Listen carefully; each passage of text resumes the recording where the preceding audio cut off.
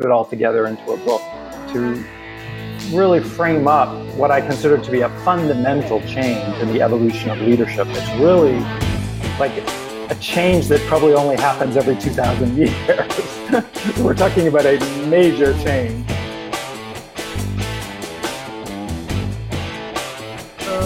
Okay, so welcome everyone to WorkPod podcast. Today we have with us Jeffrey Hull. He's a resident expert when it comes to understanding the nuances and the criticality of leadership. And today we will have a ball. We will be learning about how and what and all the 5 W's and H about leadership. And if you're curious, this would be an interesting conversation to be part of. With that, Jeffrey, welcome to the show. Thank you. Nice to be here. So, I'm curious. So, walk us through the journey of why coming to the world of leadership. Walk us through your past leading to the present. Well, I think it can be divided up into 3 quick segments. Each of us has like a career journey that's very convoluted and, nuanced, but mine can probably be summarized into 3 parts. Number 1, I graduated from college with a bachelor's degree in liberal arts, philosophy, music, which didn't translate into anything very practical, but curiosity and interest in a lot of subjects ultimately led me to work in HR for quite a few years. And working in HR for Booz Allen and Hamilton, one of the large consulting firms, I had an opportunity to get involved with coaching and counseling and mentoring programs. And those are the kinds of things that I really enjoyed. So at a certain point in my career, I decided to jump off and go into the entrepreneurial venture. So the second phase of my career was starting with a partner, a leadership development consulting firm in New York, focused on Wall Street firms, financial companies, software companies, pharmaceuticals. And we did a lot of leadership trainings and retreats and all of those kinds of activities, customized leadership. During that, I realized that coaching was a really important component of developing a successful leader. And then I also realized that since I did not have a psychology background, I didn't have a lot of deep underpinnings to know how to do that effectively. So I went back to school and got a PhD in psychology, clinical psychology, and the rest is history. I mean, the next phase of my career, which continues, started to involve teaching, writing, coaching executives, and basically focusing on the evolution of leadership, as I said, and working with as many different executives in different industries as possible all over the world, which is incredibly, you never get bored because it's never the same thing twice. That's pretty interesting. So I'm curious to know your perspective. How much of leadership is science vis-a-vis arts? Like how much of the very aspect of being a great leader is scientific vis-a-vis an arts project? I'm curious. I love that question because you're getting at the subtitle of my book, right? Which is The Art and Science of Leadership in a Changing World. And it's really, it's at the intersection of art and science where the best leadership emerges. And I say that because there is really good data, evidence-based research on what it takes for human beings to perform at their best, which didn't really exist until the last 10 or so years. Research around emotional intelligence, research around how the brain works, the neuroscience of effectiveness, of performance, research around fitness, physical fitness, and how the somatic energy of the human being is really important, taking care of ourselves, sleep, nutrition, all the things that we now know. But it impacts communication, it impacts collaboration. So there's a scientific underpinning to being effective in the world as a leader or as a part of a organization. And then when you go to apply all that research, human beings are complex. Human beings are not as simple as the data that you might amass about, the underpinnings would tell you. That in the real world, it's much more complicated and complex and nuanced. And so there's an art to applying the science, especially in today's world where things are disrupted. We have pandemics, we have ecological issues, we have competition, we have social equity problems. We have so many things that leaders have to grapple with. So they need both. They need good, solid scientific underpinnings so that they know that they're on the right track. But they also need to have a good sense of self-awareness, and they know their own intuitive ways of being.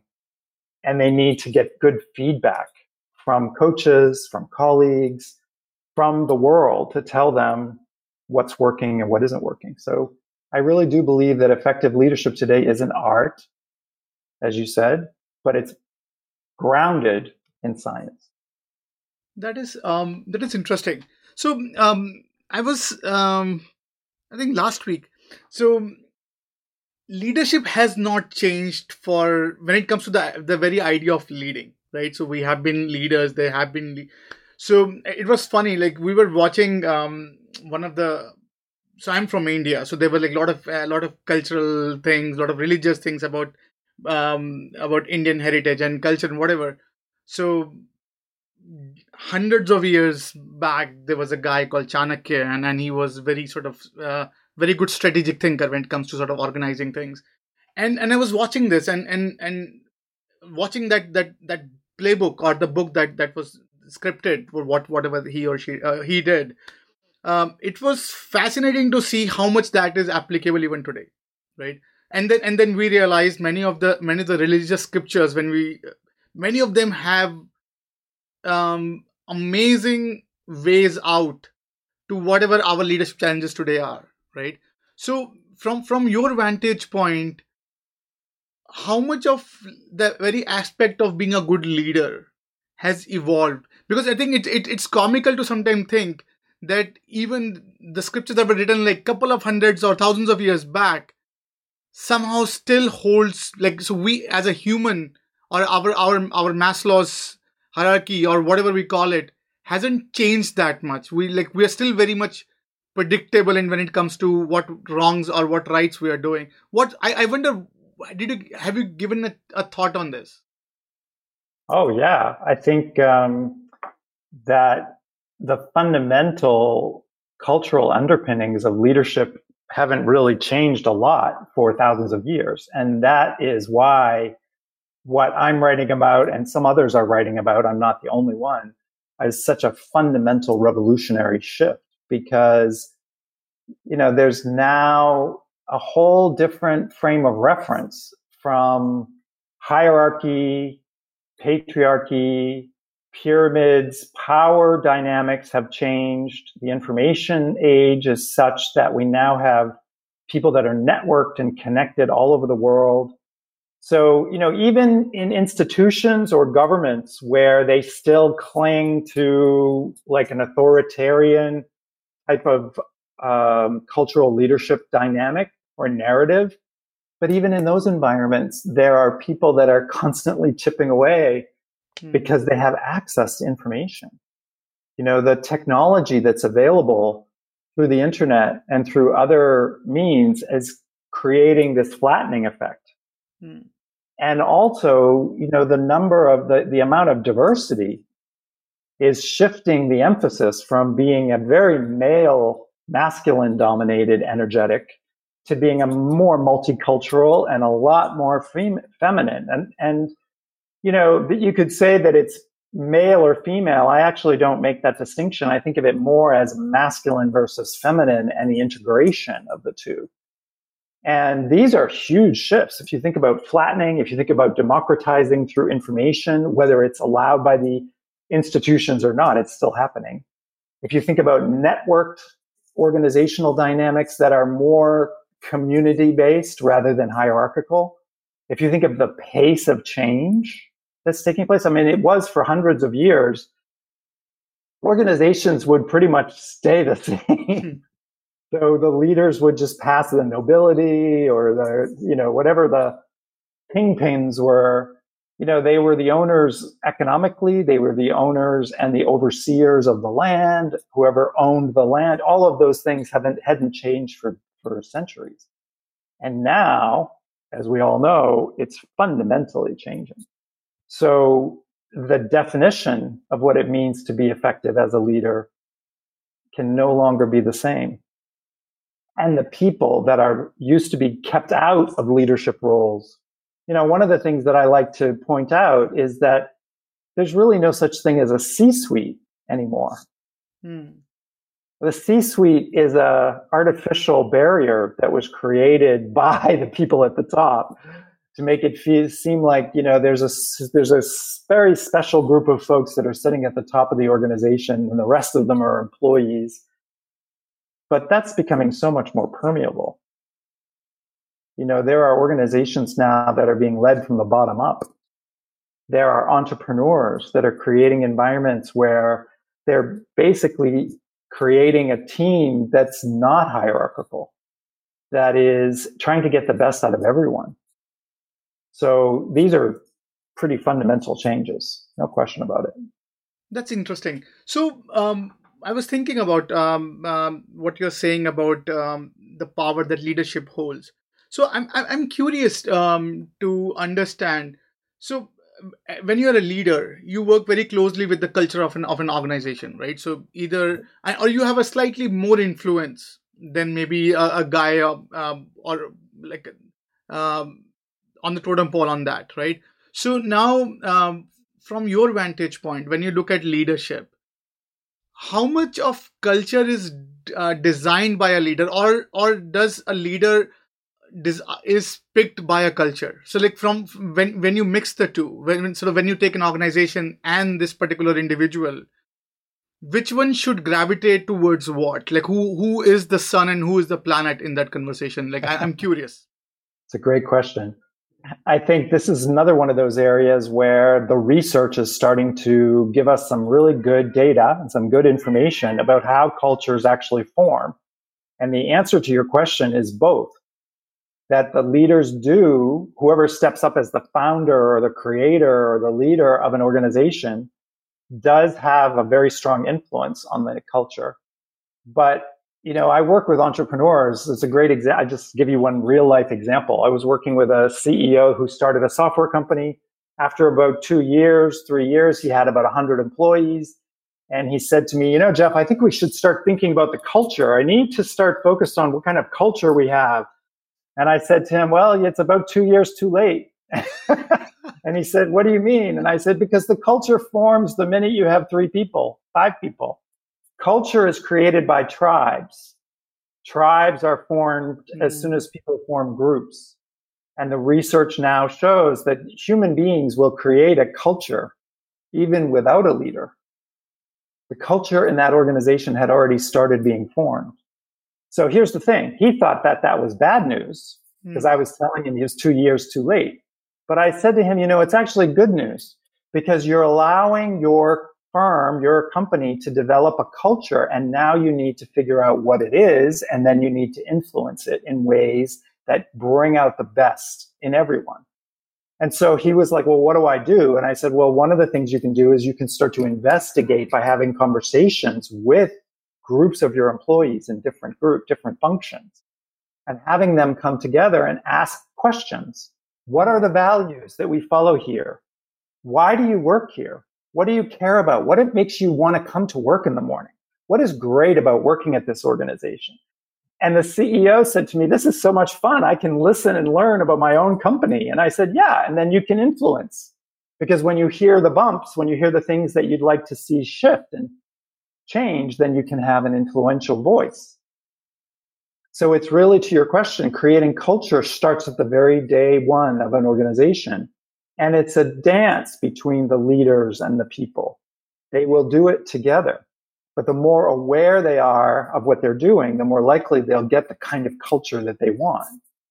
So, you cannot wait too long, or it really can be too late. Interesting. So, I think I was reading about a study, and I think there was a study on the impact of CHRO or impact of CEO on an organization. And they were sort of figuring out if had the decision been a coin toss compared to what they decided, like how much different that situation would have been, right? And they feared that a CEO's ability or decision making is coming very close to a coin toss scenario, right? So I think that's because we are living in the age of data. So now we can sort of create this nuanced approach and trying to figure out how much of an incentive is CEO getting by being on the top when his competency is similar to a coin toss at some point, right? So Yeah. when you look at leadership from say those decisions point of view, right? So I'm leading for my decisions that I'm influencing this organizations for, and then there's an argument that okay, if had there been a coin toss, probably we would have both done equal damage to the organization.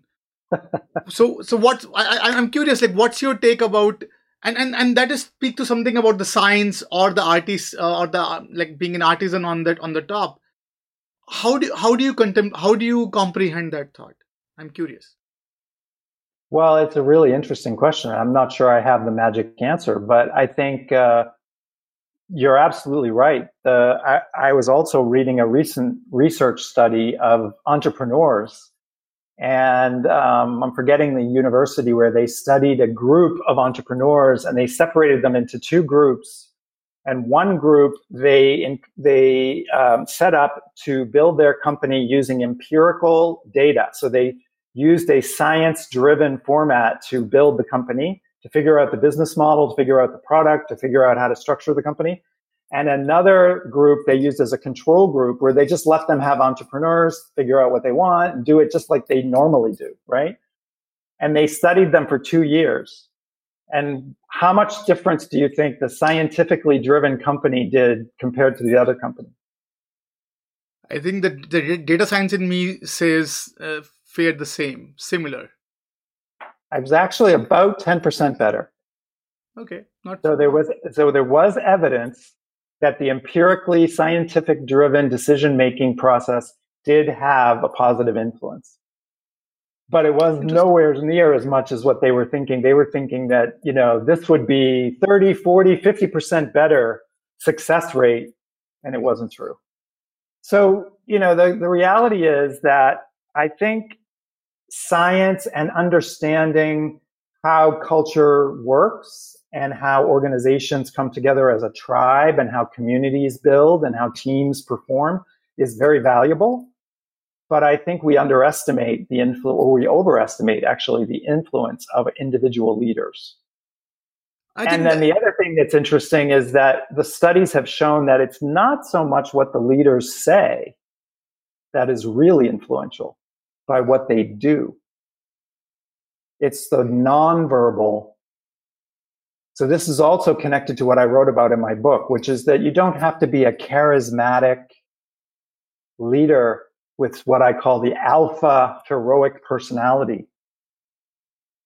You can actually be very influential by being quieter, by having a different kind of framing, by being very mindful and present. People, studies of trust and the neuroscience of connection have shown that people will follow a leader who's quite quiet if they trust what that leader is saying.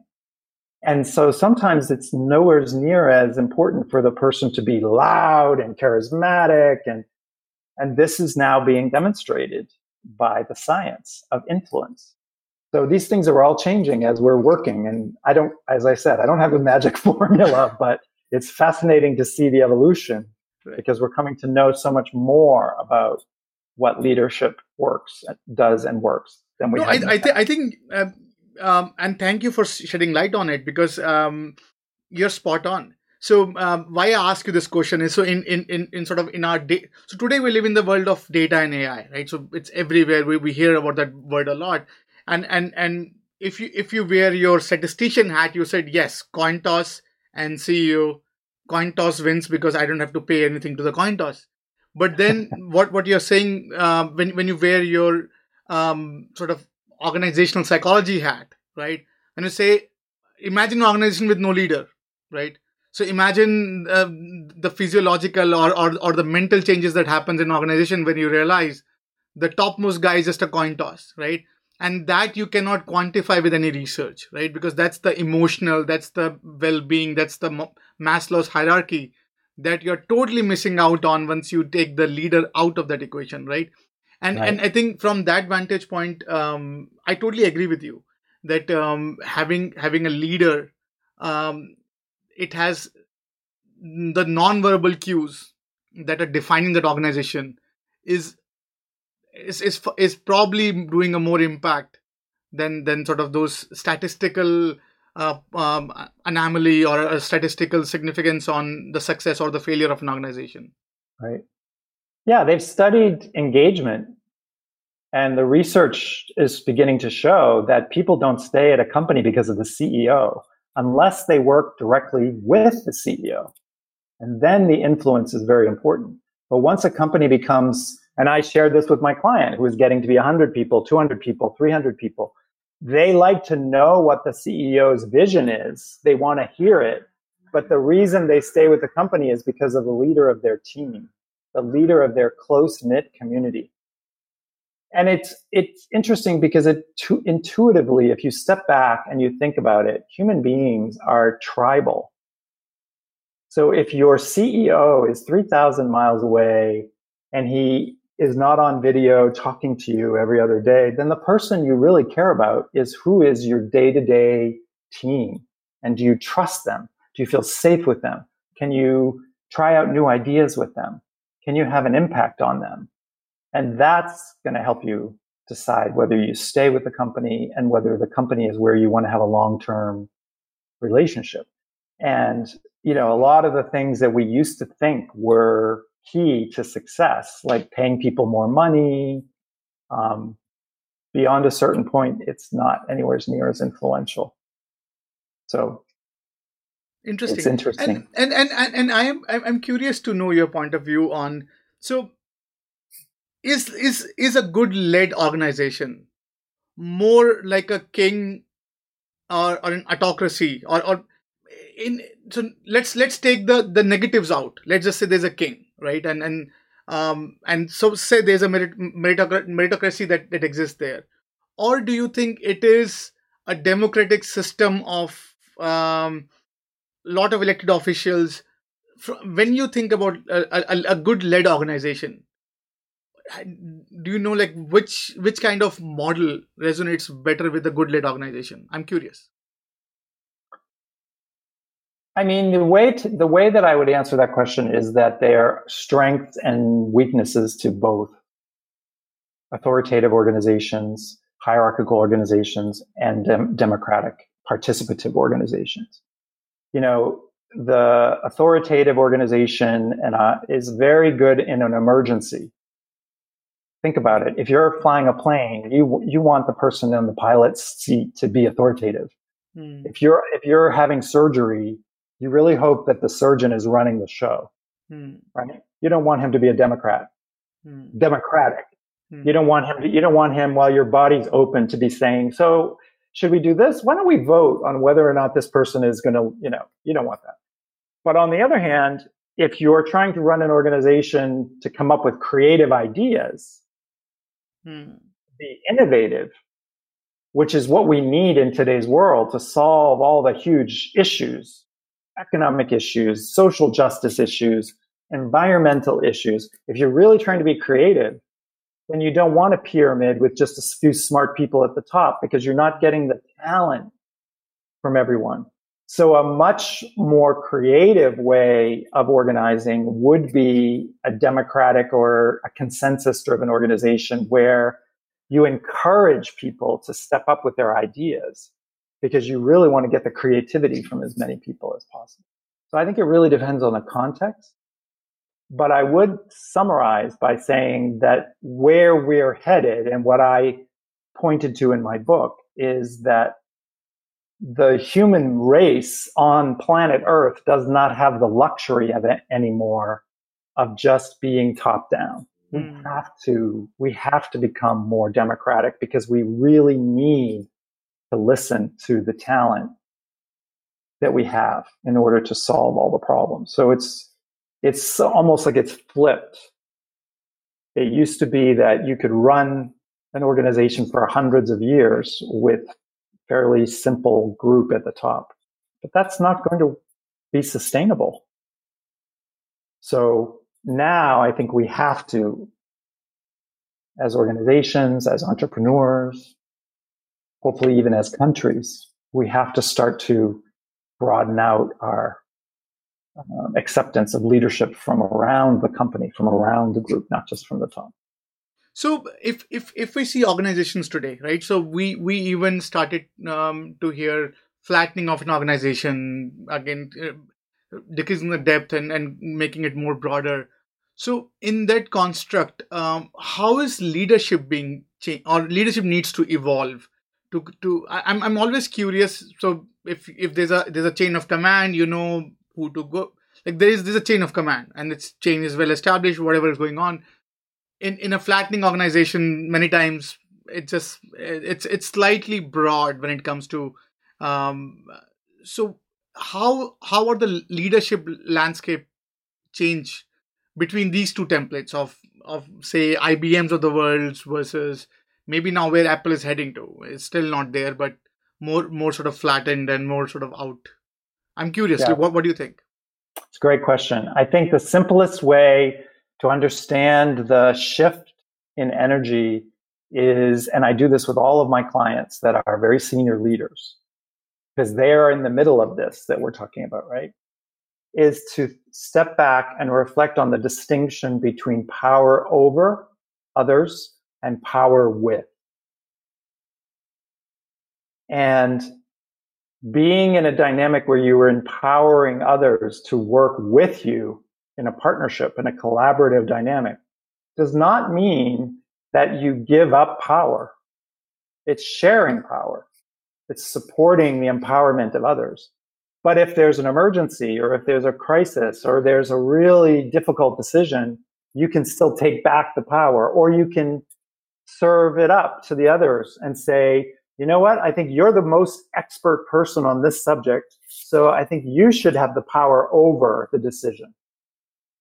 But the core theme is really the awareness between the distinction of power over and power with. And the more that leaders, whether it's in an IBM or a startup or anywhere else, the more they become aware of that, then they can choose, because at the end of the day, it's really about a choice. What is the kind of power that's going to work most effectively in this situation? And then they can decide minute by minute. And I literally mean minute by minute. I mean, the other theme of my book is leadership agility. And agile leaders can do power over in the morning and power with in the afternoon. You don't have to, it doesn't have to be 3 months of power over and 2 months of power with. I mean, it can be minute to minute. And I have a case study in my book that I wrote about, which was one of the things that started me on that journey, was that I worked with a surgeon at a very prestigious hospital. And he was very power over at 7 o'clock in the morning because he was saving lives. But at 4 o'clock in the afternoon, when he was leading a meeting with his colleagues, it's completely different energy. Interesting. Wow. He stood back, he handed off the power, and he was a collaborator, he was a listener. So it can be both. I think which is a really big step for a lot of leaders. Yeah, well, I think this is fascinating. Like if you can flip, because I think sometimes it's very very hard to be that agile. I think you're actually spot on. So on that note, what do you think are some of the tenets of a good leader? Like so from your vantage point, this is a great example what you told. But if I want to be a great leader, like what are some of the tenets that I should start to evaluate in me? What do you think? You start with having a reflection and hopefully getting some feedback from a coach or from a mentor or, someone you trust about your strengths. It's really valuable at any point in your career to actually be able to articulate what you know you're good at. And so few people can do it. I ask my clients, so tell me, what are the top 3 things that you do really well? Well, I'm not sure. I don't know. People say that I do this. So number 1 is having awareness about your strength. And the reason that's so valuable is because those very same strengths are usually all liabilities. So your top 3 strengths are usually your top 3 weaknesses. So if you start by having that sense of awareness, then you can start to play the instrument of yourself as a leader and expand the repertoire. So, for example, I know I'm really good at being a great communicator. I have great stories. I have a great sense of humor. I keep people engaged. Okay, so that's great. That's a strength. When is that a liability? Oh, Jeff, it's never a liability. Oh, well, some of your colleagues seem to think you talk too much. You take up a lot of space. You tell too many jokes when they're trying to get work done. You try to influence everybody by telling stories when actually they want data. Hello, all of a sudden you just found out that the thing that you do really well is actually overused. So that's the kind of thing I would recommend anyone who's aspiring to be a leader, even at a very young age, even when you're in graduate school or you're just starting out in your career, start to pay attention. So the 2 things what your strengths are, what you're good at, and also what you love, which is kind of a cliche, but I think it's important to know your passion. What are you drawn to? Whenever I work with a client who has lost their passion, it happens during different times in your life, even if you're very successful. I've had them say to me, I don't really know, Jeff. I'm not sure what I'm passionate about anymore. It's a very simple way to find out. What do you read when you pick up the New York Times or the Boston Globe? Pick up a big newspaper or online on your iPad. What do you go to if you have no assignment? Oh, I go to the travel section. Oh, well, why do you read about the travel section? Oh, because I love to travel. Oh, you just told me you didn't know what you love. Oh, I go to the real estate section. Well, what about real estate? Oh, because I love architecture and I love seeing what's going on in the real estate market and I love the economics of it. Oh, so you have something you love. Oh, I read the sports section. Oh, really? Why? You see my point? I mean, we do know what we're passionate about. We just don't have it in our awareness all the time. So passion, values, strengths, those are the places I'd start. I think so. You're raising a very interesting point, and I want to take a slight detour, and I want to talk about this, your perspective as a coach, right? Right. So leadership coach. So when I was a working me, and I left that job and started being an entrepreneur, being a leading me, right? So and one of the starkest revelation that I had was how much I was losing just running and not stopping and thinking what I'm doing, right? So as an employee, as a worker, you're too busy executing your day in and out. Like you want to crank some work. You want to see few managers happy. You're delivering, right? So that's your life's mission is make the upper leaders happy. So you exist. Yeah. But then when you stop and then now you're being on a leadership role, then the day I had a coach, the life transformed. And many of my colleagues felt the same way. Right? They all had this aha moment of, what? Like, am I, just because of these tiny things, I'm missing out on that freaking, right? And I could have been like, I could have been 10x better. Right. And I think you raise a very interesting point, right? So not knowing about what excites us, what is passionate, what sort of we are passionate about. So I'm curious to know as a leadership coach, right? And whenever I see a coach, I thank them for whatever they're doing and saving humanity and a lot of productivity from making the other guy hopefully see the reflection of what they are. But on the other side, I feel how much there's a deficit of that kind of talent pool, right? So I wish when I was a worker, I had access to, say, a coach, or I had access to just some, you call it mentor, you call it coach, you call it like whatever you call it, who just not responsible for my productivity, who just look at me as me and help me navigate my happiness in my work. So when you see that landscape, like I'm curious to know, did you get a chance to think about how much we would be less dying of heart attack if we are slightly living while we're working, right? So it's not a huge leap. It just feel what you're anything you are raising a very interesting point. If you just know what you're passionate about and you just give tiny bit to that, now suddenly you're enjoying your work. It's not a work anymore. Yeah, I mean, I think that one of my passions in life is to turn everyone I know into a leader and to turn everyone I know into a coach. And the reason it's both is because the best leaders are those that are open to coaching, receive coaching, and get the benefit of coaching. And then they learn to do it themselves. They understand, they experience the value of coaching, and then they seek to become coaches themselves.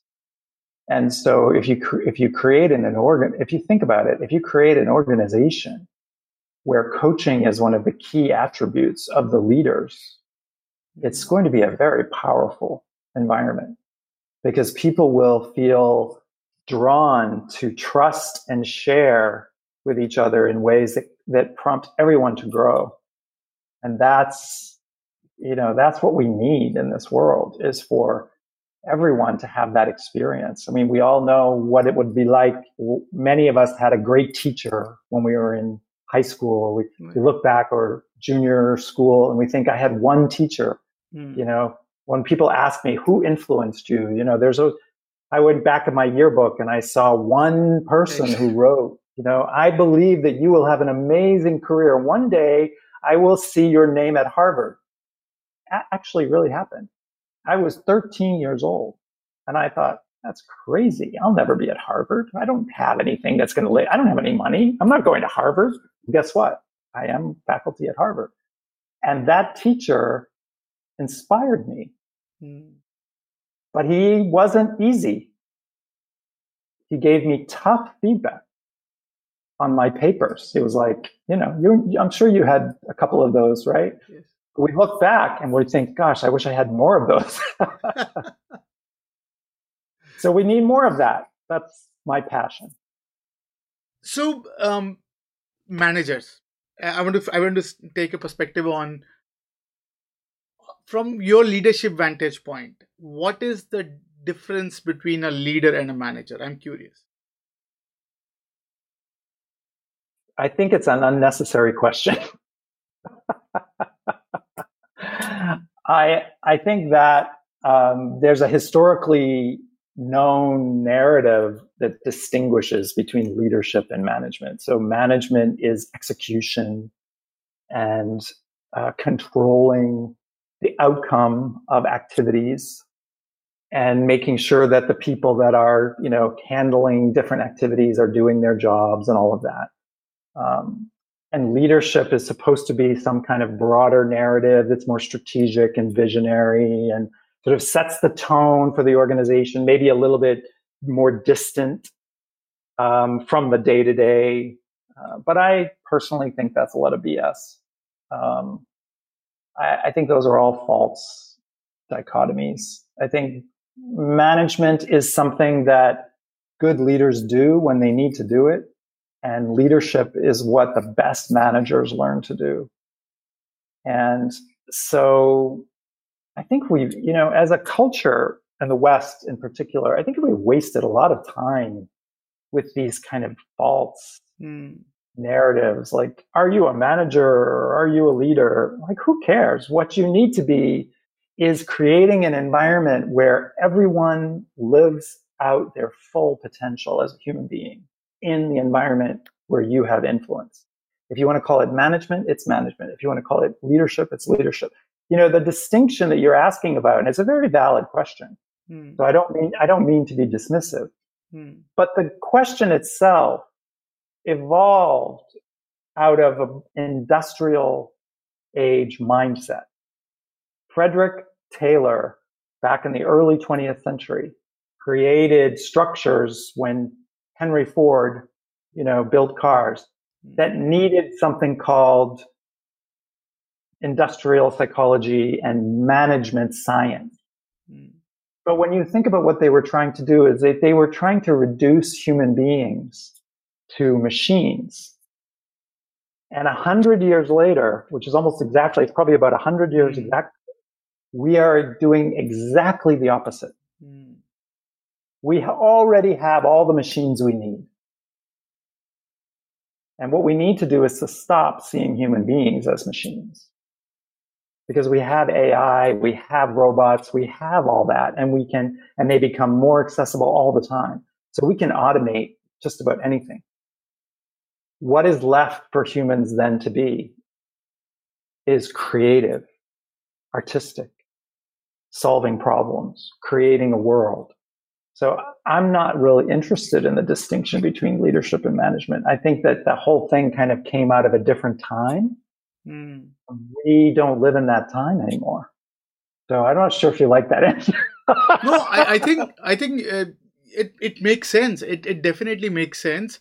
And so when you're leading an organization and when you bring in people, I think as a leader you pick a lot of, and you're right in saying that a lot of BS about you don't want to be a manager, you want to be a leader. And many times that distinction was, so if you are a manager or if you are so-called called manager in an organization, you always try to sort of either be belittle about your effort and saying, no, you should be managing, you should be leading, not managing. And sometimes it gets very, very hazy, as you rightly said, that it's very difficult to distinct, are you a manager or are you a leader, or how to distinguish between the two. So I think to me, it's artificial. Yeah. I mean, think about it in my example of a surgeon. When the surgeon is doing surgery, and I watched, he's very much in execution mode. Hand me the scalpel, and so it's very tactical. So that would be management, right? He's not sitting up above watching, going, so you do this and you do this and you do this. No, he's right in there doing it. And it's like saying that the architect is above the construction people. Now, on one level, the architect might have the plans, might have the bigger picture, but I don't know if you've ever worked with an architect, but every architect I've ever worked with, they love to get their hands dirty. Yeah. They're in there bugging. They're like, the plumbing goes this way and I bought it this way and I don't want it like that way. And the construction guy is like, get out. You're supposed to be the architect. And then my construction workers who one of them renovated my house. He came up with this beautiful design. I'm like thinking to myself, well, you're just a contractor. And he's like, but I'm an artist. That's what makes him a great contractor, is because he's more than a contractor. He's an artist. So the distinction is really a false distinction. And the best leaders manage and the best managers lead. I think that's beautifully put, and thank you for enlightening on that. So from your vantage point, what are some of the misconceptions when it comes to leadership today? So when someone comes to you, what are some of the misconceptions that you find that people have about leadership? I'm curious. Oh, yeah. Well, number one, I already mentioned that you have to be charismatic. I don't find that to be true at all. There's no science that demonstrates that. Number two, that you have to be more senior, that you have to be more experienced. Yes, it can help, but it's not required. I was working with the CEO of this startup for a couple of years, and he, as I said, wanted to build the culture of the organization. I encouraged him to have engagement conversations, as we discussed. And he asked me, who should I have facilitate those discussions, cross-functional discussions of values? And I said, because he thought it should be only the senior people. Mm-hmm. And I said, well, why don't you send an email to the whole company and ask who's interested? See what happens. 24-year-old woman from Venezuela, beautiful, young, brilliant Latina, wrote to him and said, I love this idea. This is something that I've always thought we should do, is build the culture from the ground up. And I love this company. Can I help facilitate?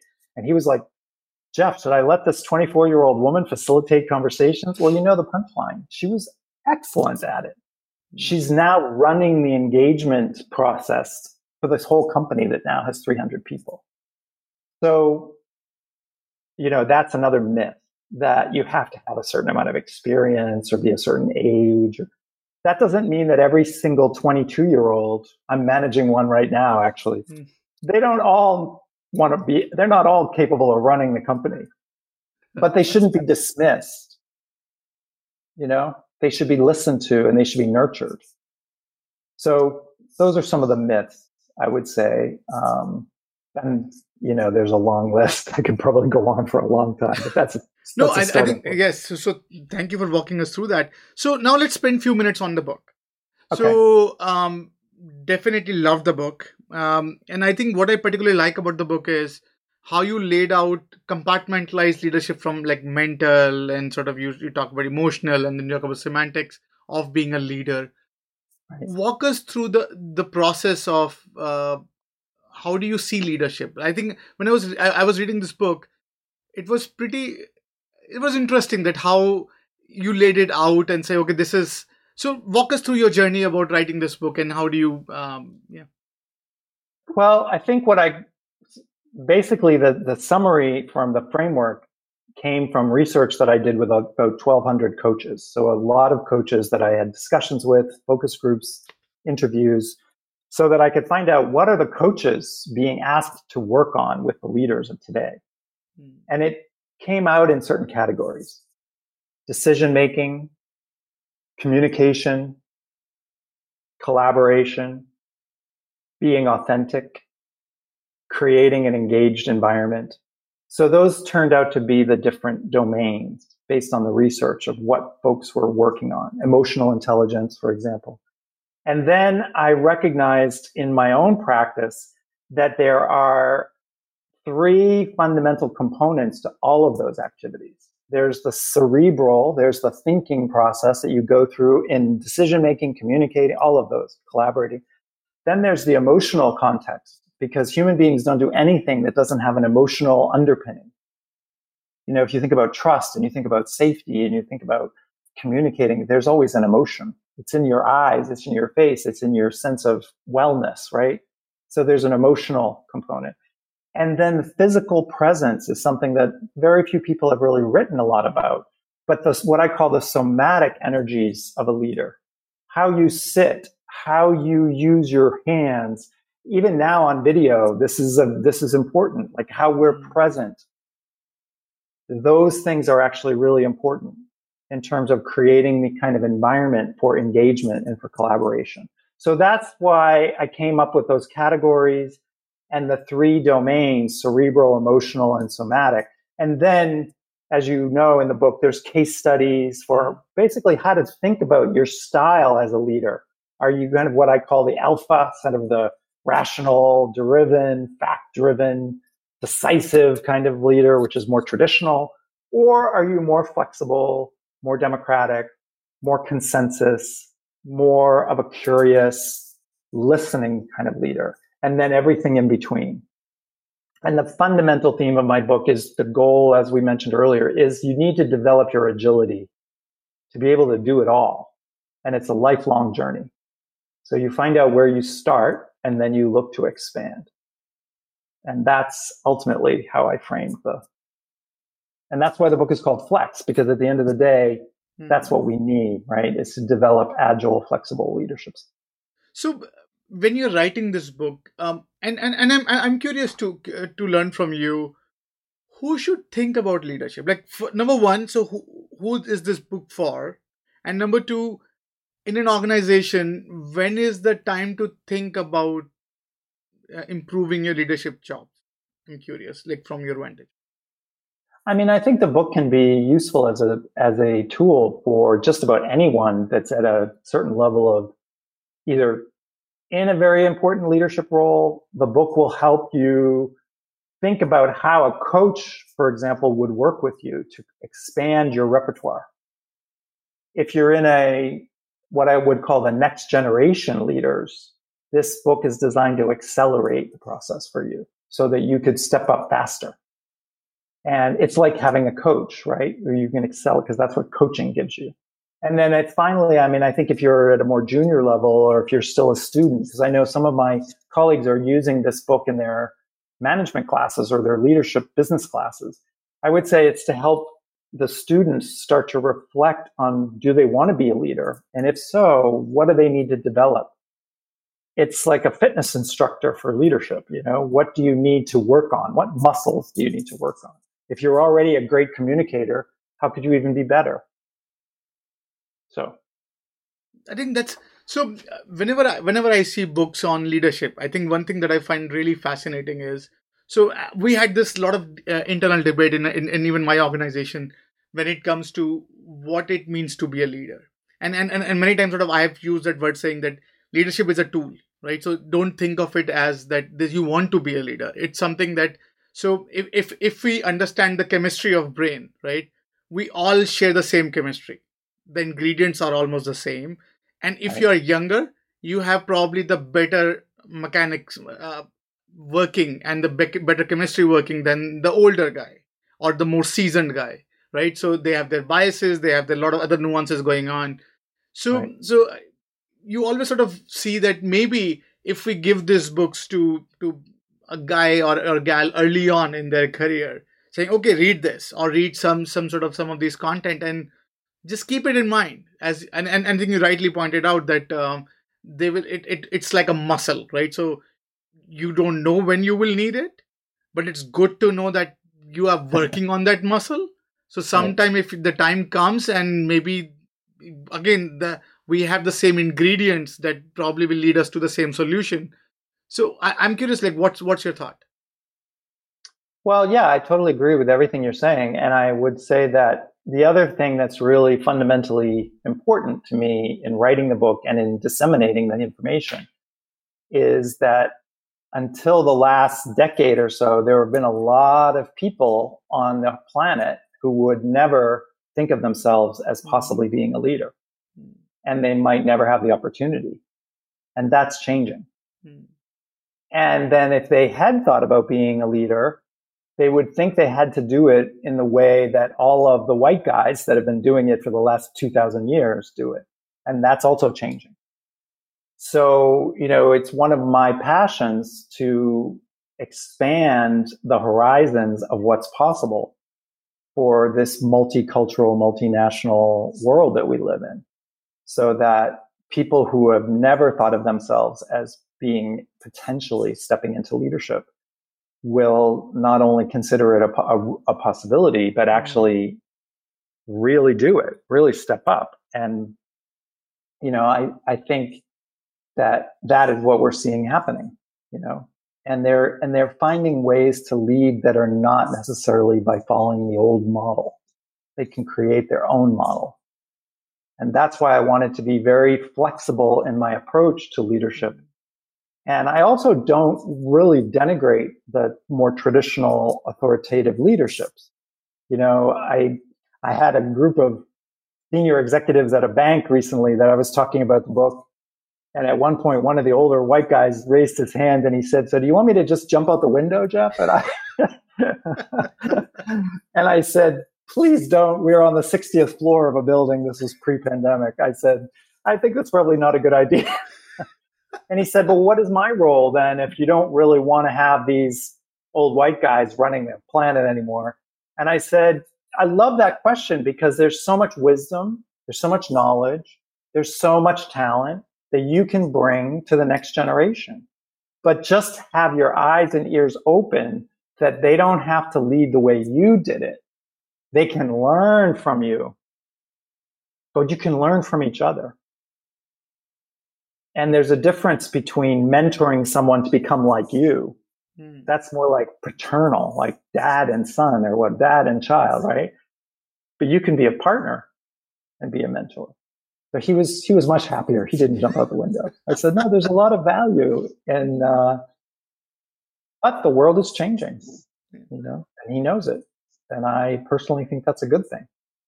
No, that's pretty fascinating. So, by the way, so thank you so much on helping us understand leadership. I can go on and on this. I think it's pretty fascinating, and So let's work on let's go on a next segment of on our Okay. conversation. So we call it rapid fire, and Okay. and the idea behind it. So I'll usher out a word or a small sentence, and then whatever comes to your mind, a word or sentence, just and then just let us know. And if you want to take a deeper dive, be at it.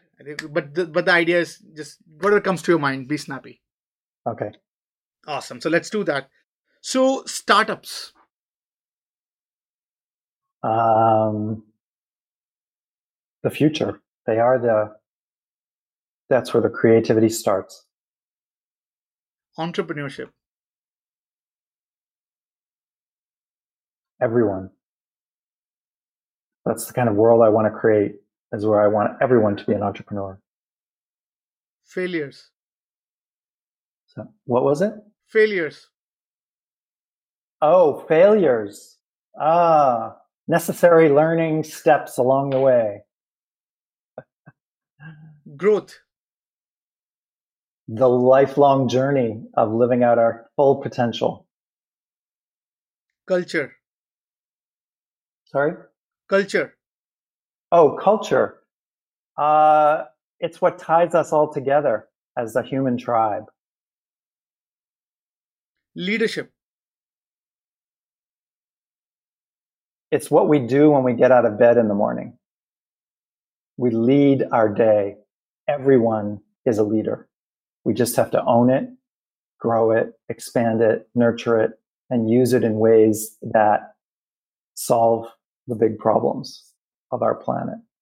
I think that's the most it's the most interesting and innovative definition of leadership I've heard. But I hope it's true. Many days I feel it's a beautiful effort. Disruption. Inevitable. It's what we live in. It's what we're going to continue to live in. And we need to learn to be agile to address it, to respond. Skill of the future. What of the future? A skill of the future. Skill of the future.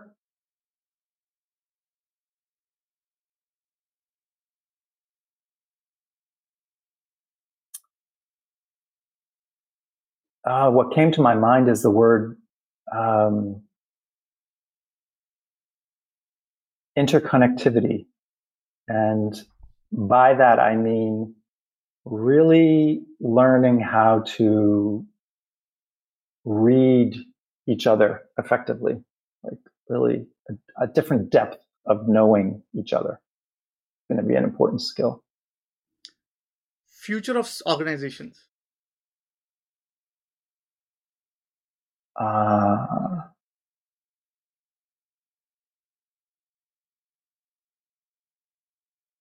Unclear, unknown. I think that business models are going to be transformed in amazing ways over the next couple of decades. And I'm not sure that many organizations are ready for it.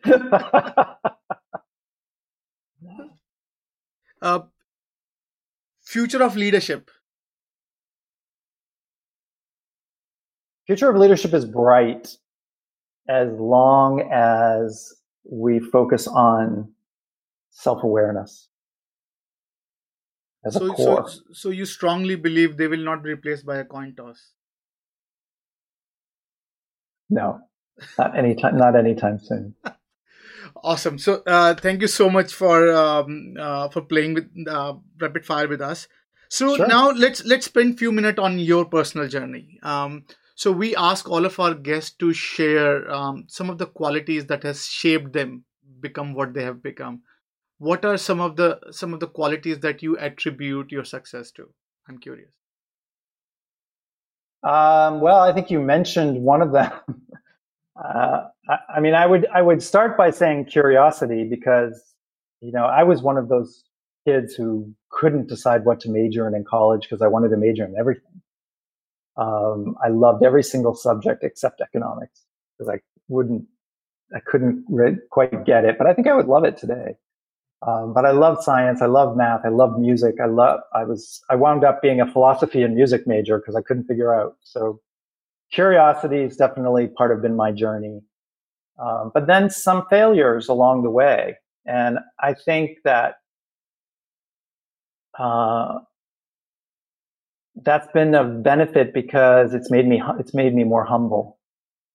And that's another quality that we didn't talk about a lot today, but I think it's a really important quality for anyone who aspires to be a leader, is to find out where your arrogance lies and where your narcissism is, because we all have a dose of it from childhood probably and from our family. But, perfectionism and arrogance will get us all killed. So, yeah, I think that I look back on my failures. I can give you one quick example. I was about 23 years old when I was hired at a very prestigious software company, and I had my first secretary. And I was really right out of college. And I told her she had to go do the XY and get coffee and make copies and do all this. And after about 2 weeks, my boss came to me and he said, Jeff, your secretary is not a dog. They are a human being. And I said, oh, but that's what they're for, right? He's like, no, you can make copies. You can get your own coffee. We're not living in 1940. I was like, that was a big wake-up call. So, and there's been a few other failures along the way, but I think that those are important steps. When things don't go well, turning them into a learning journey for me has been important. I think that's pretty interesting, because I totally agree with you, because failures are something that as a leaders, many times you're not incentivized to share, like even not even accepting your failures, but even showing that you're vulnerable, showing that you had fails, and showing your scars in public. Like, many times it's frowned upon when it comes to sort of, and actually leaders have a lot more scars to show. They have more scars than the success, so they can actually educate people that it's human to be like whatever, right? So I totally agree with you. I think I wish, and maybe when you said it's about being masculine and feminine, maybe it has to do something with that, like making sort of more, instead of saying no, I have to be this sort of this alpha or whatever that's called, instead of being more agile and saying, okay, no, I'm a human. There are things that I think it's a pretty. I wish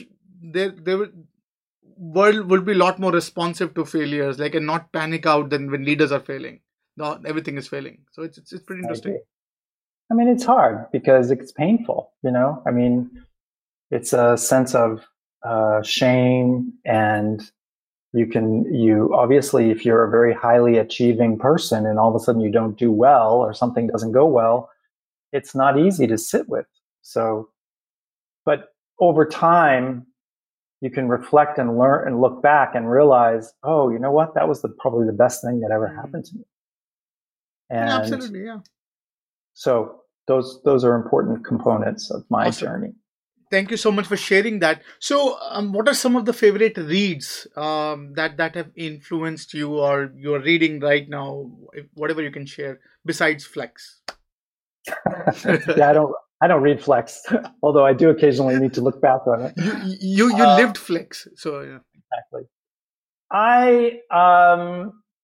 I'm loving 2 or 3 things that I've been reading. I tend to read a lot of things at once, but there's a wonderful book called The Listening Society by an author named Hansi Freinacht, and it's really a wonderful journey on the development of society. And he weaves psychological development with societal development. So it's like a systemic view. And it's pretty intense reading, but it's also about what the world needs to do in order to overcome a lot of these challenges that we face. So I like that. It's called The Listening Society. Another book that's written along the same lines, I love anything written by Charles Eisenstein. He's written some pretty amazing reflections on the economic system, on the health of society. And then my other new favorite is a woman named Nora Bateson, who is the daughter of Gregory Bateson, the famous philosopher. And she writes about something called warm data. And I'm forgetting the name of her book, but just look up Nora Bateson. What's fascinating about her is that she writes about the challenge of being too focused on a data-driven world. That there is a real obstacle to our addiction to what we call empiricism or data science or objectivity. And so she's offering up what she calls warm data, which is a wonderful phrase, because basically what she's saying is you need to blend data and systems and science with intuition and art and poetry. And then the context feels broader. And when the context feels broader, then the solutions to problems emerge from that. It's a really interesting writer. She's a great writer. Oh, pretty awesome. Thank you for sharing that. Now, last but not the least, so if you want our listeners and viewers to take away something from this conversation, what would that be? So what would be a parting thought to our listeners and viewers? Well, I think the fundamental theme of my work in the world is to do what I can to help us solve our biggest problems, which are political, economic, social justice, ecological. There's so many challenges. And I really believe that we need everyone to see themselves as a leader in solving those problems. And so that's the parting thought that I leave with everyone I talk to, which is, if you've ever thought that you did not want to be a leader, banish that thought. You do, because you may not want to run a company, you may not want to be a CEO, but you want to make a difference in the world, and that's leadership. With that, Jeff, thank you so much for being gracious with your time, helping us understand the state of leadership. And to our listeners and viewers, like, I had prepared a bunch of questions that I want to ask. I actually touched upon almost nothing. So it was fascinating conversation. And Jeff, thank you so much for being patient with me and helping understand the nuanced world of leadership and giving it a very interesting, and I do appreciate your work and thank you. And you're always welcome back on the podcast. Wish you success on the book. Thank you so much on that. Thank you for having me. It was great fun. Great conversation. I was homesick, never really knew that I would have to grow up so quick.